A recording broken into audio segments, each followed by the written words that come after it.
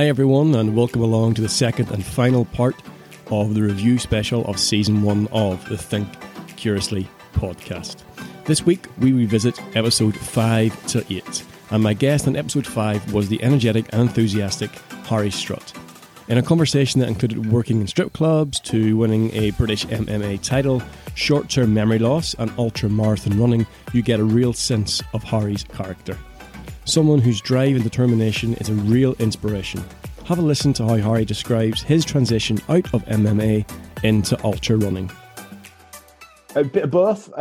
So the reason I started running, which we'll go on to afterwards, after that fight, I was inspiring, and I probably should have taken longer off or whatever, but I was inspiring and ended up taking a bad fall. So we were doing some takedown stuff, ended up getting dropped on my shoulder, and I dislocated my collarbone and ended up damaging some ligaments and things. And it just took a long time. And it was that where it was my left shoulder. So I'm an orthodox fighter, so it's my jab.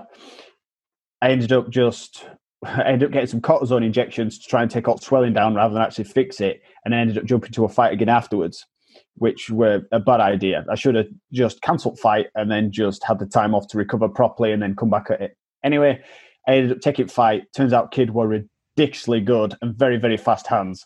I got my face smashed in. I lost the title that I won the previous one.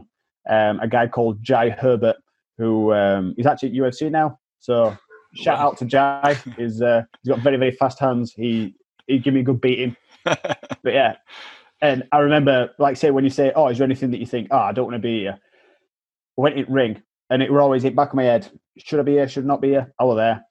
And as soon as we started, he started throwing his jab, and obviously my jabs. During my left arm's in front of me, ideally to either defend or block that or get past his. And I just wasn't fast enough. It was that where it nailed me a couple of times in the face. And I just thought, shit, like this kid's quick. And I ain't even got my arm properly working in front of me. This is going to be a long night. And it was back and forth first round. And then he beat me in second round. But yeah, he had heavy hands. And one of the reasons after that fight, I remember I was with my now wife, and afterwards she would tell me about, I think she went to go see her friends in Day, and she would tell me about what she'd done and all this sort of thing. And she referenced that afterwards. And I was like, what are you on about? And she says, I went out with, say, I can't remember her name, Sarah. She says, do you remember I went out with Sarah earlier at so-and-so? And it was like, literally, I just had a block of my memory that wasn't there anymore.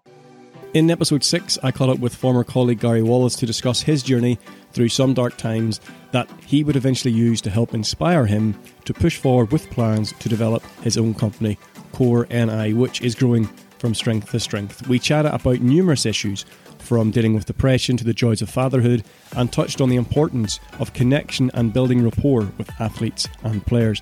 I thoroughly enjoyed this episode and have mentioned it a number of times since then that I get so lost in the episode itself when we were recording it that I was acting as a listener. I forgot that I was the host because I was so engaged with Gary's story.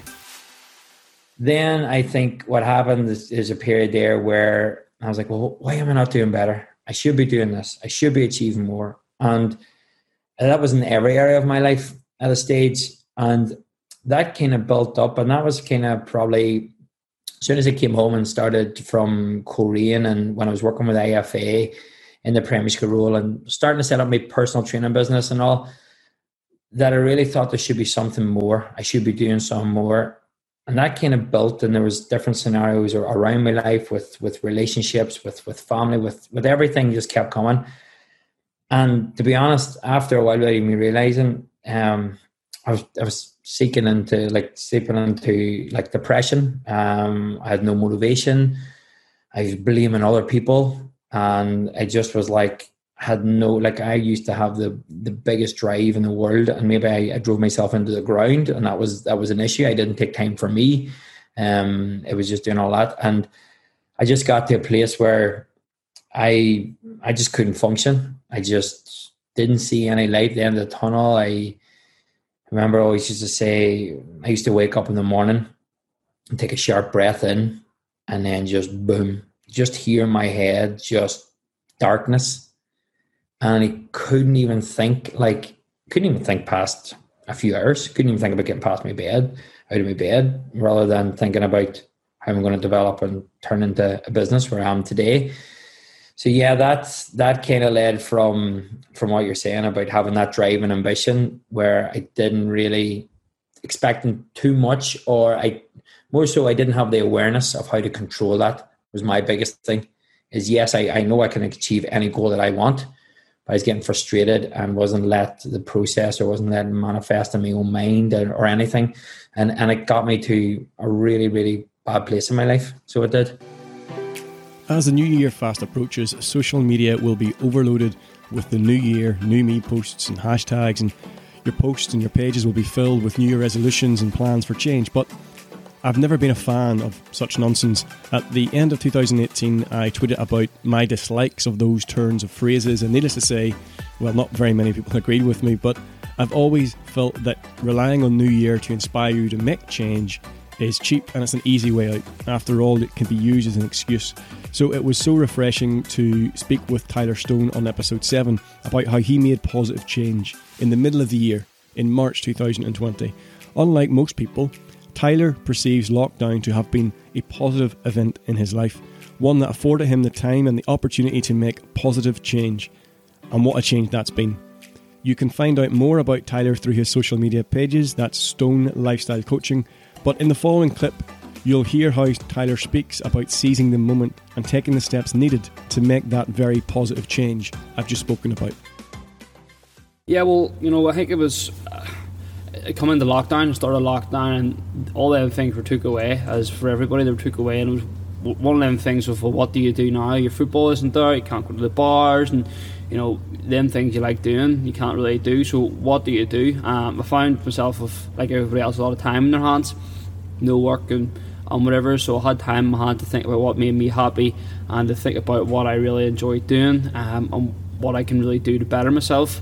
Spend a lot of time on social media in terms of looking at people that maybe different people on YouTube, or maybe it was podcasts, and really trying to develop. And from there, it's kind of just been a real learning curve, and learning sort of every day, to be honest. Learning of people on social media and learning different podcasts and different books. And from that there, I've kind of really got a good understanding of what I want to do, and how I'm going to do it.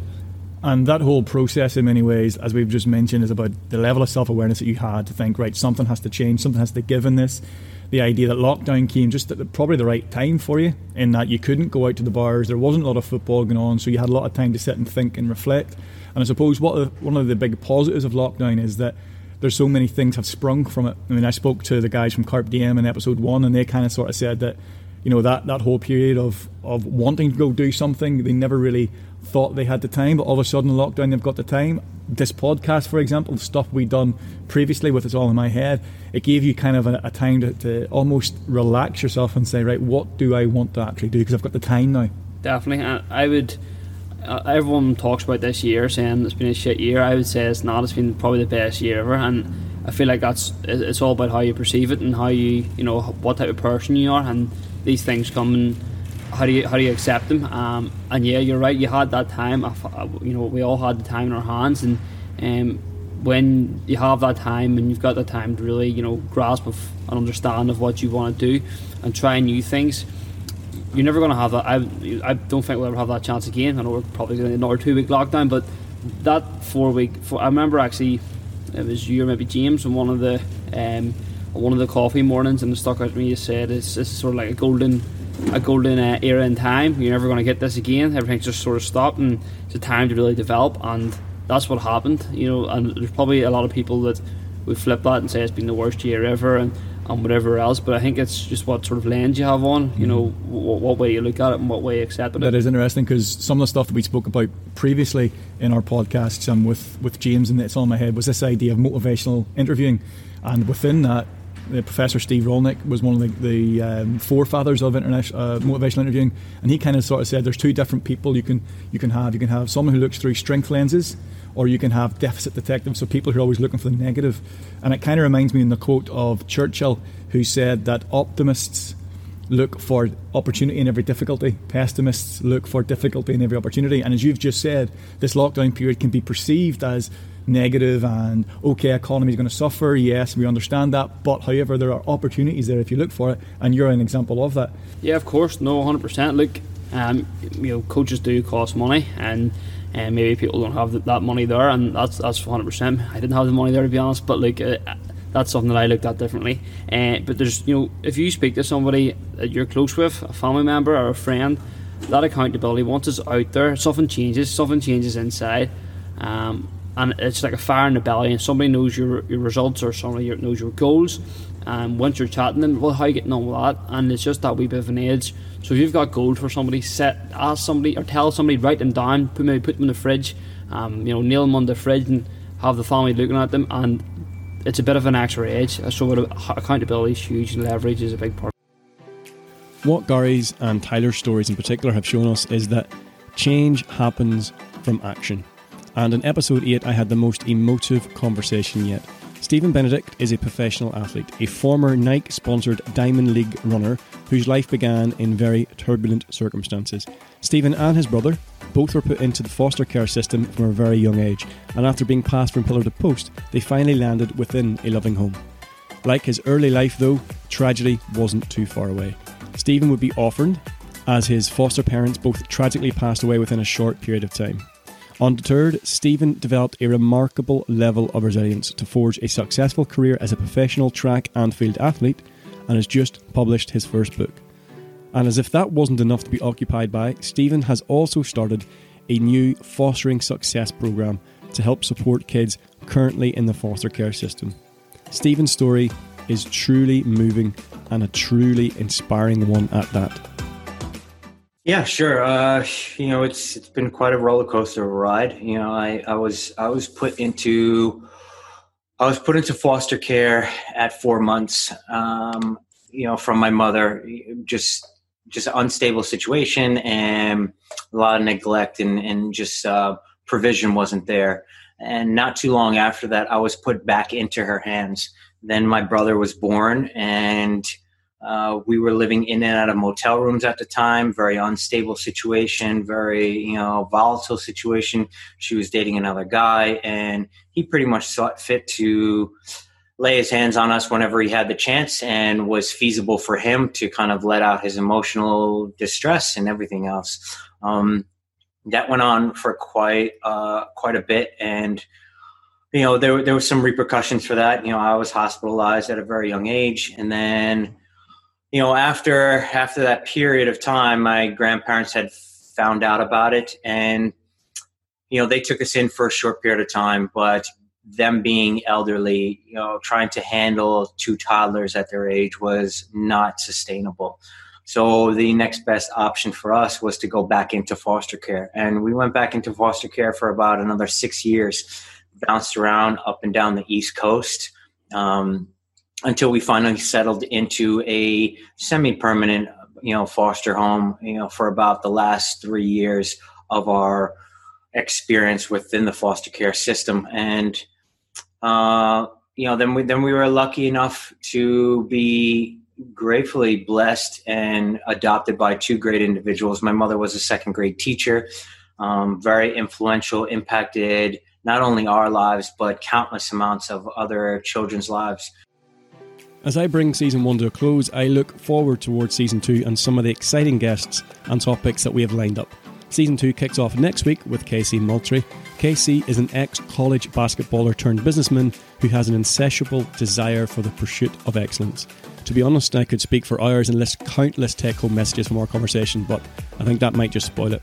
Along with Casey, season 2 will include a very frank and honest conversation with Cage Leitner on his journey through his transition from female to male, gender diversity, and what being truly authentic actually means. I also speak with Darren Wallace of the Mind Project podcast on living with anxiety, and Jordan Moore of the What's Happening podcast on characters that we've both encountered or read about in our life that help inspire us, plus so much more. Episode 1 of season 2 kicks off next week with KC and will be released on Friday the 8th of January. As always, I would love it if you could head over to our social media pages, that's Facebook, Instagram and Twitter, at the Think Curiously podcast. You can like, retweet, share, comment to help us extend our reach so that others may feel inspired to share their story. Thank you, have a great new year, and we'll see you on Friday the 8th of January.